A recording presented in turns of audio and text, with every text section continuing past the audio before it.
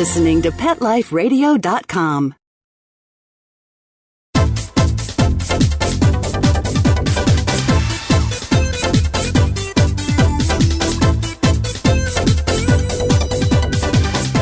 Hello! Welcome to the Animal Party. You're here with Deborah Wolf, and this must be Pet Life Radio because we're finishing up our show with Professor Stanley Coren, Dr. Stanley Coren, professor at UBC in psychology, psychiatry, and he knows the dog mind, he knows the human mind.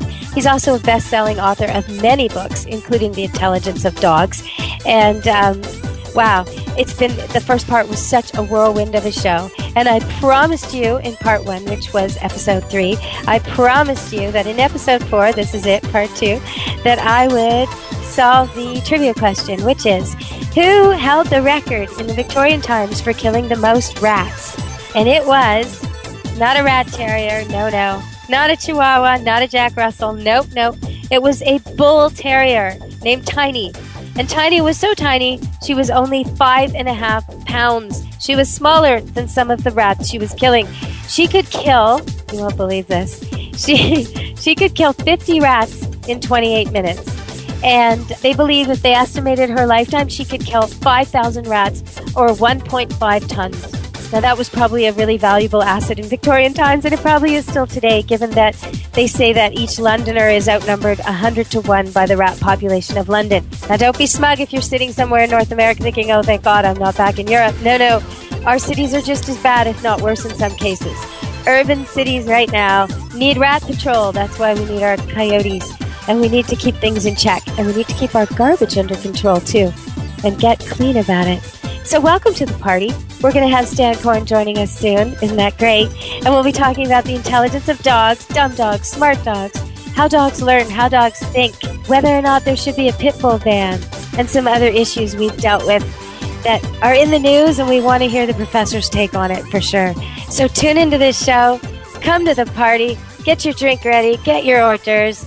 Get a comfortable chair and join our animal party.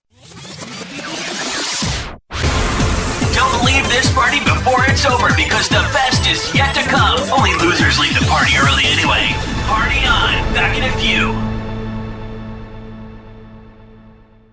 Pawfume Dog Grooming and Finishing Spray is proud to be a new sponsor of Pet Life Radio. Pawfume's super long-lasting sprays are available in 4 unique fragrances. Each Pawfume spray is fortified with the finest conditioners and detanglers to make combing out your dog more fun. Pawfume retails for only $2 per 6-ounce bottle. Pawfume is available nationwide at all Dollar General and Family Dollar stores. Why pay more to have your dog smell great?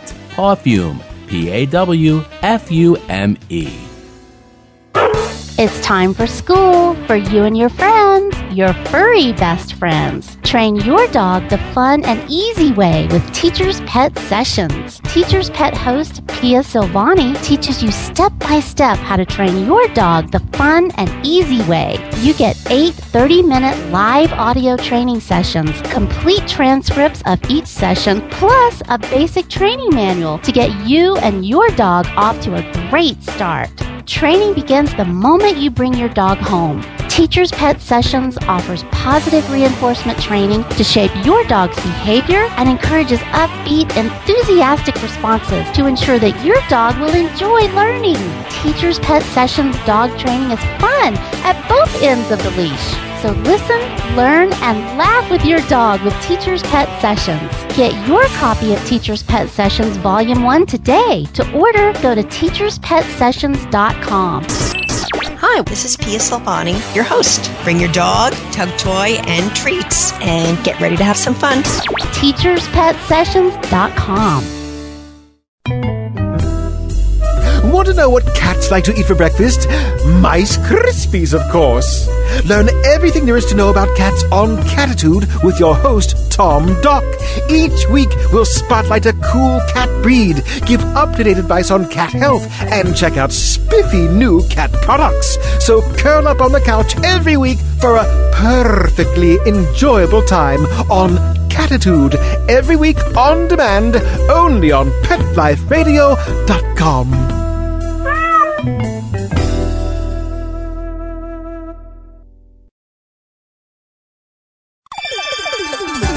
Let's Talk Pets on PetLifeRadio.com.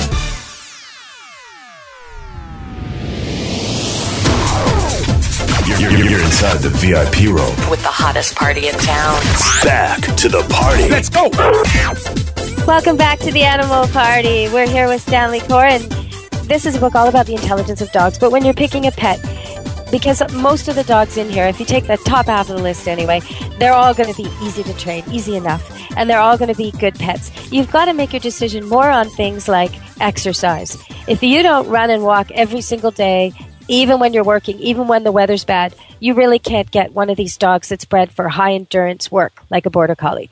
If you don't like brushing your own hair and your kids' hair, you should not get an Afghan, because it requires a lot of maintenance. So you have to think about these type of things. The intelligence, unless you're picking the extreme, unless you really want to go around and teach your dog tons of party tricks and you've picked the bottom of the heap, you're going to have no problem. What we want from our dogs, to me, is like kindergarten compared to what they can do. Compared to what they could do when they're detecting a bomb or chasing down prey or the things they want to do, compared to what they're able to do. What we need from them is so simple that we really needn't worry about this when we're choosing a dog, I don't think. More so the trainability, because if you're a person who frustrates easily, if you want things to come quickly, then you should get a dog that's pretty trainable. I would suggest that. Yeah, but you also really have to pay attention to size and to activity level. I mean, One of the dogs in the top 10 is the Rottweiler. Mm-hmm. That's a big, strong dog.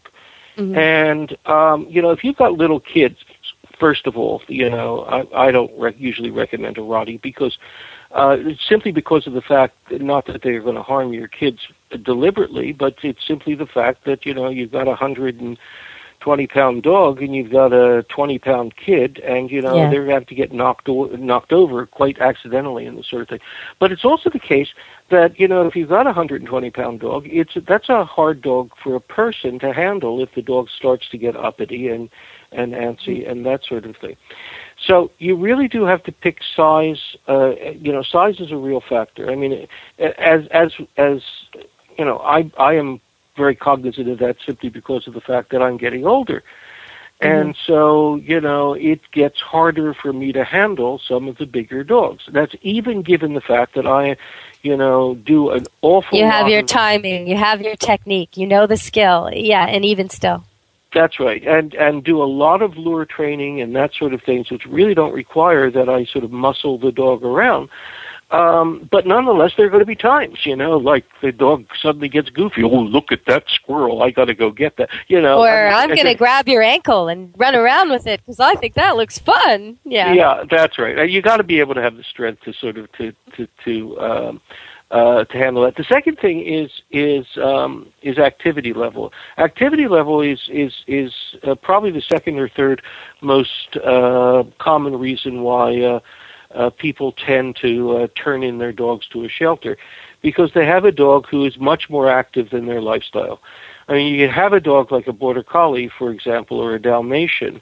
I mean, those dogs are going to require exercise, and if you don't get out Weimaraner, Pointer, all these dogs, and people sometimes think when they're shopping for a dog like that, they look for the littlest. They think, if I get a small Golden Doodle, or I get a small Dalmatian, or I get that, it will need less exercise, and that is wrong. Those medium-sized dogs need the most. So if you do want one of these very, very active breeds, at least go big, because it'll be a little bit lazier. Not much, but a little bit. Well, but the other thing is, people have to watch out. The size thing, as you said, is something where people make the wrong judgments. Like, I have people who have come to me and they bought themselves a Yorkshire Terrier because they thought it would be a perfect dog for an apartment building. And guess what? Their problem is the dog barks all the time. Well, excuse me, terriers come out of the womb wearing a T-shirt which reads "Born to Bark," and their size is irrelevant in this. I mean, if you want a quiet dog in an apartment building where people are going up and down the hallways, you don't get a terrier. It's just not going to work. What do you get? What do you get? Like a Bichon, maybe? Well, I mean, there are a lot of dogs. A lot of the companion dogs. The Bichon works. A Shih Tzu. The Shih Tzu, sort of. They got some terrier blood in them. Jack A Lhasa, Nicholson maybe? Shih Tzus. A Coton de Toulier, a Havanese, a Cavalier King Charles Spaniel, a little Pomeranian, a Papillon. I mean, those. And you still have to teach it. You still have to teach it quiet and be nice and meet have it around the lobby and so diffuse its sensitivity to all this so it understands people come and go. And you still have to teach it, but it can learn this more easily because it's not set up by nature to be a guard dog. That's right, or to sound off. I mean, I always hear it in my terriers' voices. They seem to be yelling, "The barbarians are coming! The barbarians are coming! Rally the defense!" I mean, Yeah, and there is a difference. I mean, the big guard dogs, they don't bark a lot. They don't need to. That like a Rottweiler will really wait, and he'll give one or two big loud barks when it's necessary. He's not high-strung. He's not worried about his ability to protect things. But these little guys, if they're trying to protect things and they're tiny, they're basically just alarm bells. That's all they are. Yeah, and that's the difference between a watchdog and a guard dog. You have to always remember that the watchdogs are set up to sound the alarm. And, you can get tiny dogs. I mean, Chihuahuas can serve as a perfectly decent watchdog. They will sound the alarm if something odd has happened. But a guard dog... Well, they use geese in Germany, so yeah, absolutely. But the guard dogs are set up to actually physically guard you. So, the poodle, for example, would not be a wonderful guard dog. I mean, even the standard poodle. He just doesn't have the bulk and the strength for it. But he does have a menacing bark, and if you let him get very, very furry, he does look big. So he can, if someone's really allergic and they have to have a hypoallergenic breed and they're worried about their safety, he will bark, and he is a big dog. So you don't have to... Talk about hypoallergenic. Let me tell you. Yeah, I know. There's no such thing as hypoallergenic, but it's as close as you can get, though, with a poodle, wouldn't you say? Well, yeah. I mean, but let me tell you a funny story, okay? You know that President Obama's daughter, Malia, has allergies, okay? And so they announced, right off the bat after the election, they were going to get her a dog. Right after the inauguration, a day or two afterwards, I was sitting in my office and I get this phone call from this character who introduces himself, and apparently he was on Obama's staff. And he had been tasked by the president to go consult some experts about, hypoallergenic dogs. Okay. So he wanted some information from me. So I said to him, look, the first thing which you got to recognize is this is not going to be a dog for the president. It's a dog for two little girls. Right. So that's the way you should think about it. And if you are looking for a hypoallergenic dog for two little girls and you went to the American Kennel Club, they would tell you get a Bichon Frise. Right. I said, but there are two other breeds which I also like, which don't shed, and they're derived from the Maltese. The Maltese just has way too much hair. But and I said, one of them is the Coton de Toulier, and the other is the Havanese. There was a pause, and he said, Havanese? And I said, yes, as in Havana, Cuba. He said, oh, yes. no. He said, that wouldn't Shame. do. No. Shame, no, but okay. Yeah. It must be hard to live under that kind of scrutiny where even your choice of dog has to be a rescue, has to be bicolor, has to be, this, that, the other. Can't be from Cuba. Like, oh my goodness. But the thing was that I had already been told by several people that he was going to get a Portuguese water dog. And the reason was fairly obvious. He's a close friend of Teddy Kennedy. Okay. And Teddy Kennedy has always had Porties. So that solved the whole problem because, if he got a dog as a gift from Teddy Kennedy, then, of course, he didn't choose it. They don't have to go through the rescue business or stuff like that. So, I hope that this doesn't cause a huge upswing in popularity, which depletes the breed, which is two things I want to talk about that we've sort of touched on. You talked about the Rottie being maybe not the best choice of dog for families, and I want to talk about the pit bull ban in Ontario and what's happened lately. But then so let's just talk about that. So in Ontario, there's a ban against pit bulls, and it was challenged because they were saying, look, it's too broad. It covers anybody that looks sort of like a pit bull, anybody that's a mutt, anybody that's cross. It's just too broad. They're saying, the people challenging it saying it captures half-breeds, mutts, and even dogs that look like pit bulls, and that it's unconstitutional. And the Supreme Court threw it out. So the law stands. Pit bulls are not, and pit bull-like dogs are not welcome in Ontario. How do you feel about this? What's your opinion on this? Well, I mean, the data is very clear. I mean, the bully-type dogs do, in fact, get involved in more biting incidents and in more serious biting incidents. Having said that, you got to recognize that there are several different lines of these particular dogs. And, you know, the ones which tend to be bad are the ones which are so-called game bred. They were really bred for fighting and that sort of thing. And I was called upon to do a report for the Ontario legislature, and so was Alan Beck, by the way, on this. And, you know, basically we recognize the fact that there are statistical indications that these breeds get involved in more biting incidents, but also the fact that the dogs which get involved in the biting incidents tend from certain lines and from individuals in certain occupations, like I am drug dealer, protect my stash, kind of thing. So our argument was, or at least my argument was, that that breed-specific bans are not, you know, a good idea. There's some data which was produced by the American Animal Hospital Association, and they showed that if you gave a dog a basic dog obedience class, we're talking about everybody stands around in a circle, and, you know, we teach Lassie how to sit and Lassie how to go down and that sort of thing. You reduce the likelihood that that dog will be involved in a major biting incident by 89%. Wow. Wow, that's amazing. Isn't that incredible? And that's amazing.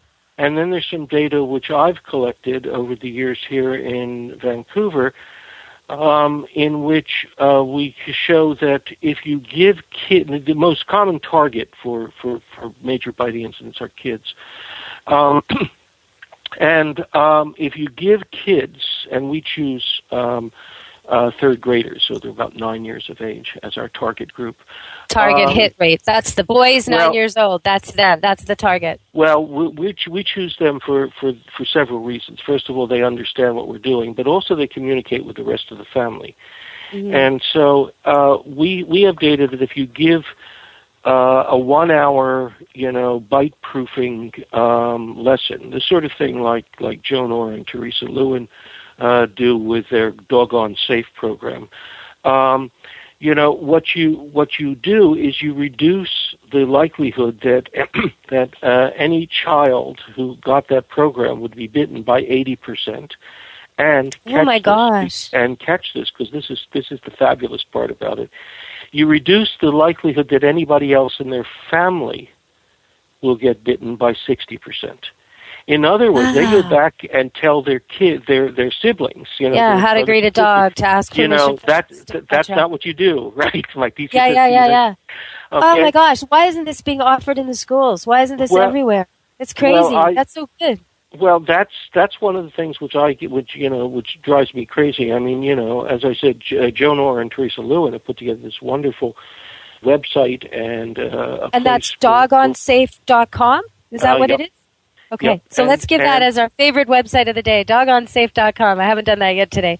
All right, well, this has been a great show so far, and I don't want to interrupt, but I must go change the tunes. So we're going to have to take a little break and hear from our sponsors.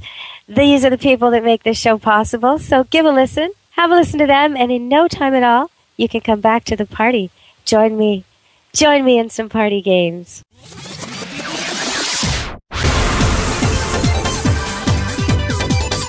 Go anywhere, because the best is yet to come. Stick around.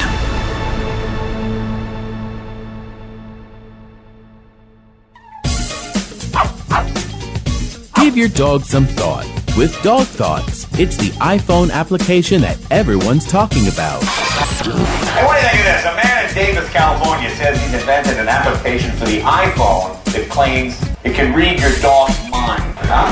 No, it's true. I read about it on my cat's Twitter page. That's why Jay Leno talked about it, CBS reported on it, and now you can see what all the buzz is about. Created just for dog lovers, Dog Thoughts makes taking photos of your furry best friend more fun. Shake your dog and read his mind.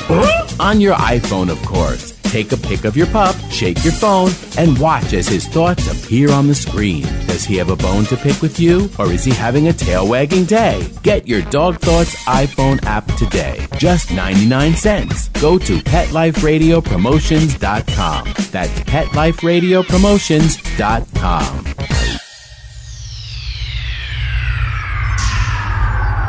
Greetings, humans. What planet am I on? Welcome to Pet Planet. Here's a copy of Pet Planet Magazine, Florida's most informative and fun pet resource magazine. It features heartwarming stories and informative articles from local and national pet experts. Excellent. Pet Planet Magazine offers Operation Planet Rescue, helping rescued pets find new homes. And it's available at 500 locations in South and Central Florida and 24/7 on the internet at PetPlanetMagazine.com. If you're out and about with your pet, you may be featured in Paparazzi, candid pictures of you and your pet. For up-to-date pet-friendly events, activities, and pet-related services and products, Pet Planet Magazine is your final destination. I shall take this magazine home with me. Back to your home planet? No, to my condo in Boca.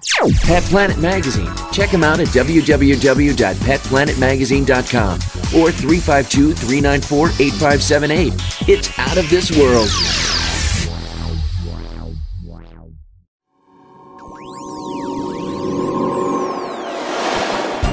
Pet Life Radio presents Paranormal Pets, where you can always expect the unexpected. Each week we'll discuss all aspects of weird or spiritual animal encounters, ghosts, totems, psychic animals, animal souls, animal angels, and animals in religion, with a little cryptozoology thrown in. Step into the supernatural world of pets with your Paranormal Pets ghostly host, Dusty Rainbolt, every week on demand, only on PetLifeRadio.com.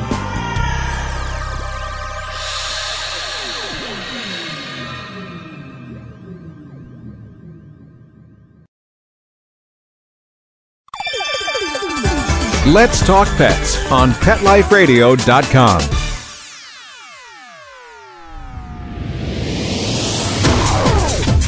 You're inside the VIP room with the hottest party in town. Back to the party. Let's go! Welcome back to the Animal Party. We're here with Stanley Coren, author of The Intelligence of Dogs, among others. Best-selling author, Professor Dr. Stanley Coren, joins us today to talk about dogs, the real inside of the dog brain, the dog mind, how they compare with each other. What kind of dog have you got? Is your dog smart? Is your dog dumb? Well, this is the show for you. Keep listening. DogOnSafe.com. There you go. Right. It's 2 G's. Doggone. Okay. And they've been providing materials just at cost for teachers and that sort of thing to use to put together these kinds of programs. And it drives me crazy. I mean, here in Vancouver, as part of the nature studies, I mean, the kids study, have a several-hour butterflies, worms, and tree frogs. I mean, my God, exactly. You're living in the inner city. We're going to see a tree frog. But anyway, so you take those two stats, okay? The 89% reduction from having a basic class, and the 80% reduction from educating our kids. And basically, you've knocked down the incidence of dog bites by, 95, 96%. And since there are only, on average, 1 or 2 fatalities a year in Canada from dog bites, I mean, you've basically wiped out the fatalities.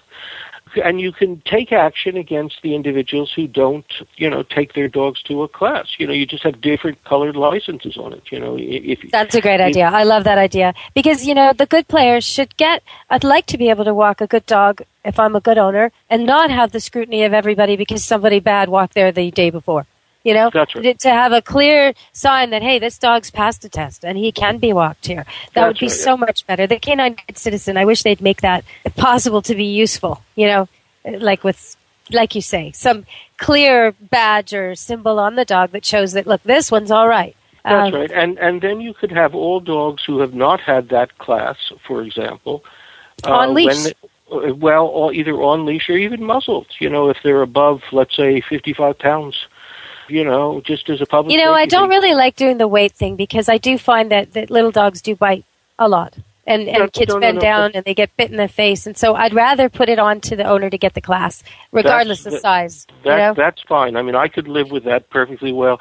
But, this is what we recommended to the Ontario legislature. And, they didn't go I know exactly what went through their head. And, in some respects, they're right. I'm a university professor, and university professors think that the answer to everything is education. So, I'm sure that they thought, yeah, right. Okay. Okay. Well, that was one contentious topic. Here's another one. Here's another controversial topic. Vegetarian dog food. There's a lot going on about cats and this pull to put cats in a vegetarian diet. And I've done a few shows on interviewing cat experts about that. And it's a no. You should not put a cat on a vegetarian diet. What about dogs? I don't think so. I mean, dogs can survive on vegetarian food, but they are in the evolutionary class carnivora. Well, carnivora are meat eaters. Excuse me. That's what they were designed to do. Now, the truth of the matter is that dogs are closer to being omnivores. I mean, they'll eat anything. They're not great at eating insects or lemons, but other than that, But will they thrive on it? I don't think so. I mean, I don't think so. I believe that maybe somebody can come along with something which is 90% soy or something like that, and convince me that a dog will survive on it. But certainly the kinds of things which are available right now, I don't particularly favor them. Okay, so the next one. I've got another one for you. Another hot button topic. Recently, big news in the UK, drastic changes to the breeding rules there. If you want to compete, if you want to show, if you want to breed and judge, you got to change the way you're doing it, especially if you're in certain breeds like the Bulldog can no longer have a tiny, tiny pelvis and a giant, giant head, which makes it almost impossible for them to deliver babies without C-section. Things like this are being changed. I think Pomeranian muzzles are being lengthened, as an example. There's a bunch of things they found that breeding to an excessive beauty standard caused extremes that were no longer healthy for the dog's function, like breathing, sweating, crying, ear problems, eye problems, nose problems, things like this, or the problem I mentioned with not being able to have your pups naturally. So these changes are coming. And it looks like they're going to come, I think it's going to take over the whole world eventually. It's already simmering into the cat world in the UK from the dog world. What do you think about all this? Well, I've seen these regulations, and I think that they are excessive. There are some travesties which have been, done to dogs over the years by people breeding to their notion of like what? Beauty. Well, like the very strong inclination of the back in German Shepherds. Yes. I mean, they have taken a dog which was, one of the most wonderful working dogs in the universe. And slope. They made a slope, right? This is what you're talking about? That's right. That's a sloped back. And they basically turned them into cripples. And, if you go to Europe, they basically talk about the fact that, in America, in North America, we have destroyed the breed.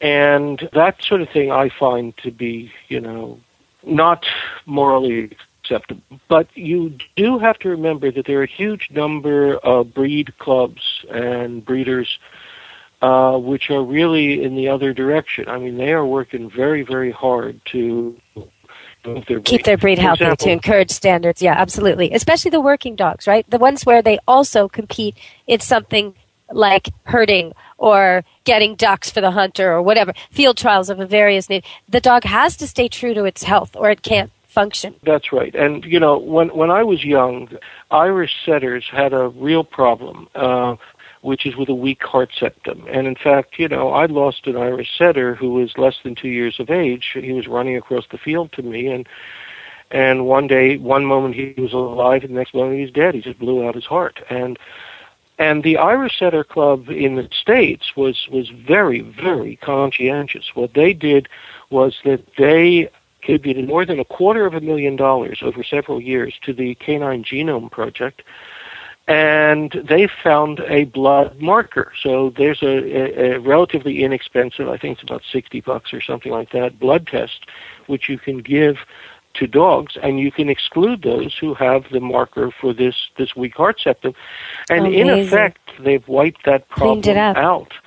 Amazing. And so, and that they did, out of their pockets. I mean, out of love of the breed. And this sort of thing, goes on, a lot more of it than you might think. I mean, in the retrievers, and especially in the Nova Scotia duck culling retrievers, PRA, progressive retinal atrophy, has been a problem. And a large number of groups have contributed to the research, and they now have a blood marker for that. I mean, you can now take a simple genetic test. It costs you $75, and this will be wiped out of the breeds within the next 5 or 6 years, I hope. You know what? We've run out of time, unfortunately. Can I have you back someday? Anytime. Because we've run out of time. Right. Okay, well, you know what? I want to end with a joke, and then I have to tell them the trivia answer of the day comes from your book, Intelligence of Dogs. But I'm also going to end by explaining a couple of the tests they can find in your book. So if they want to find out if their own dog is smart or dumb, they can get the book and figure it out.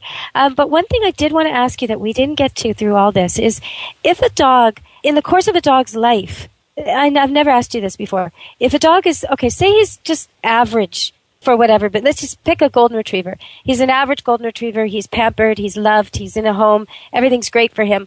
All of a sudden, he gets thrown out of that. The people die or whatever. There's a flood, Katrina, I don't know. He ends up in a shelter. He ends up on a long, hard road.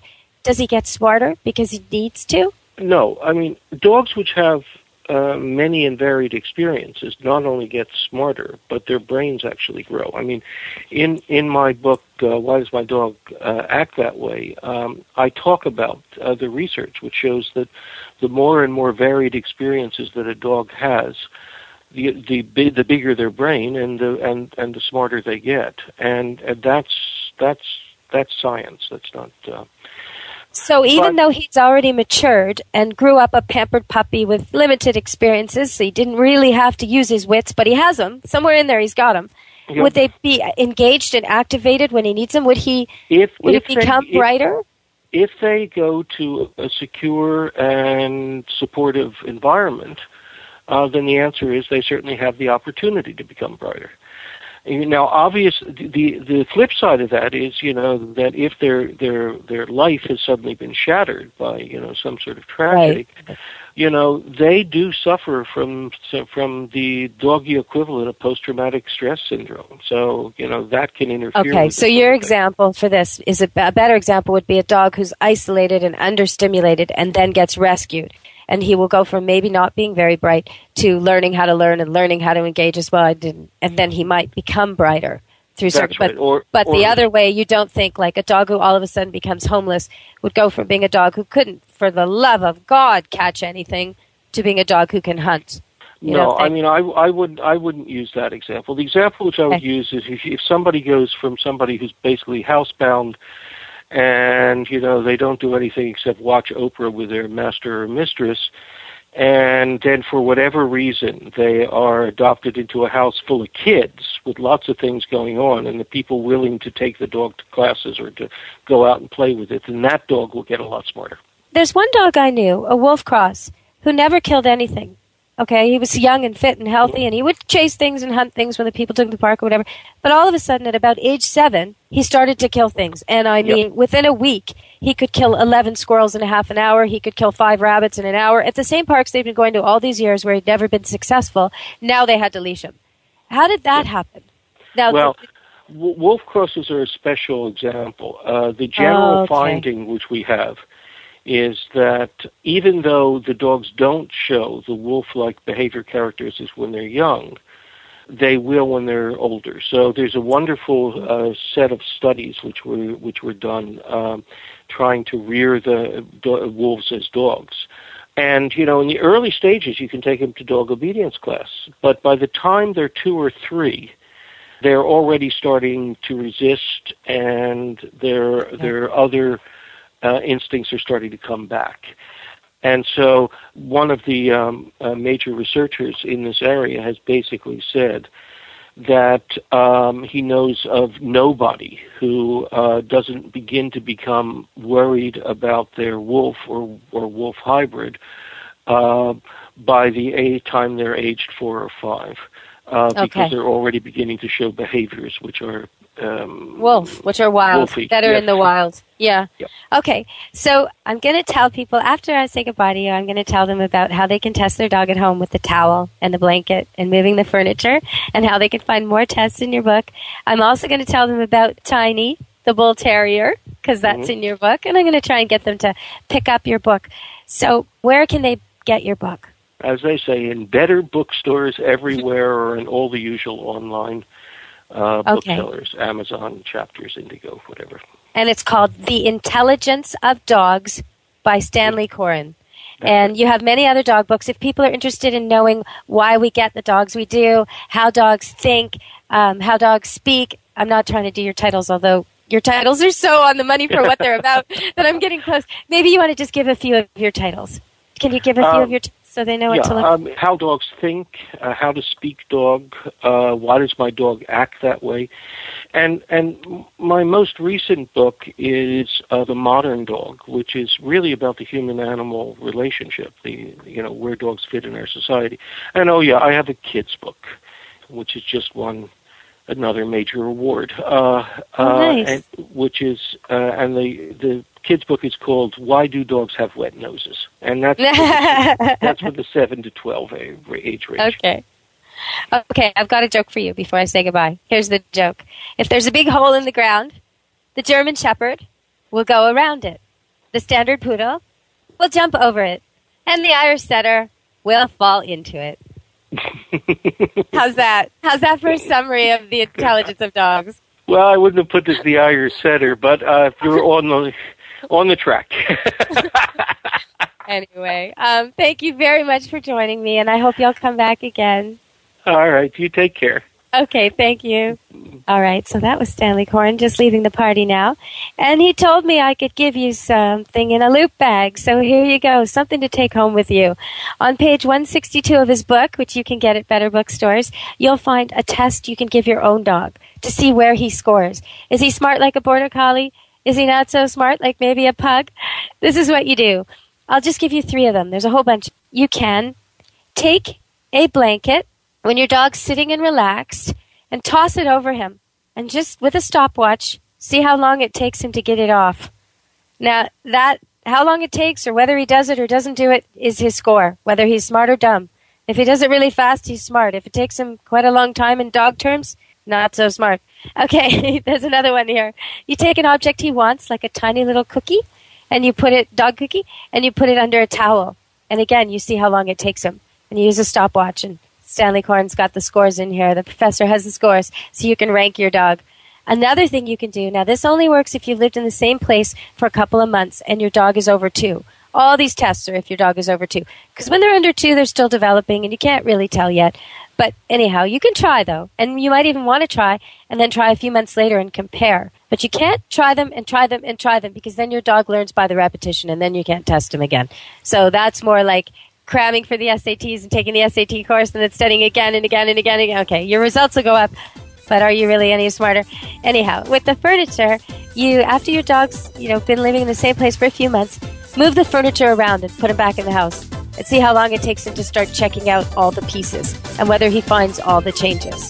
So those are some of the things you can take home. That's our homework, our party tricks for today, courtesy of The Intelligence of Dogs by Stanley Coren. The doctor was here, the professor was in the house, and I hope you feel educated. I hope you feel that it was a good lecture, and maybe next time we'll come back to the party. I'll be having on the vet to the movies, a veterinarian who works in the movies and helps make sure that the animals are treated well. But in addition to that, she's also behind an organization that's trying to educate the world about declawing cats, and that's called Paw Project, and why you shouldn't declaw your cat. So we're going to have her on in the future. Thanks for coming to the party. It's been great. And please listen to my sponsors. They're the ones who made the party possible. Thank you. Talk to you again soon. Be good to your pets. Let's Talk Pets. Every week on demand. Only on PetLifeRadio.com.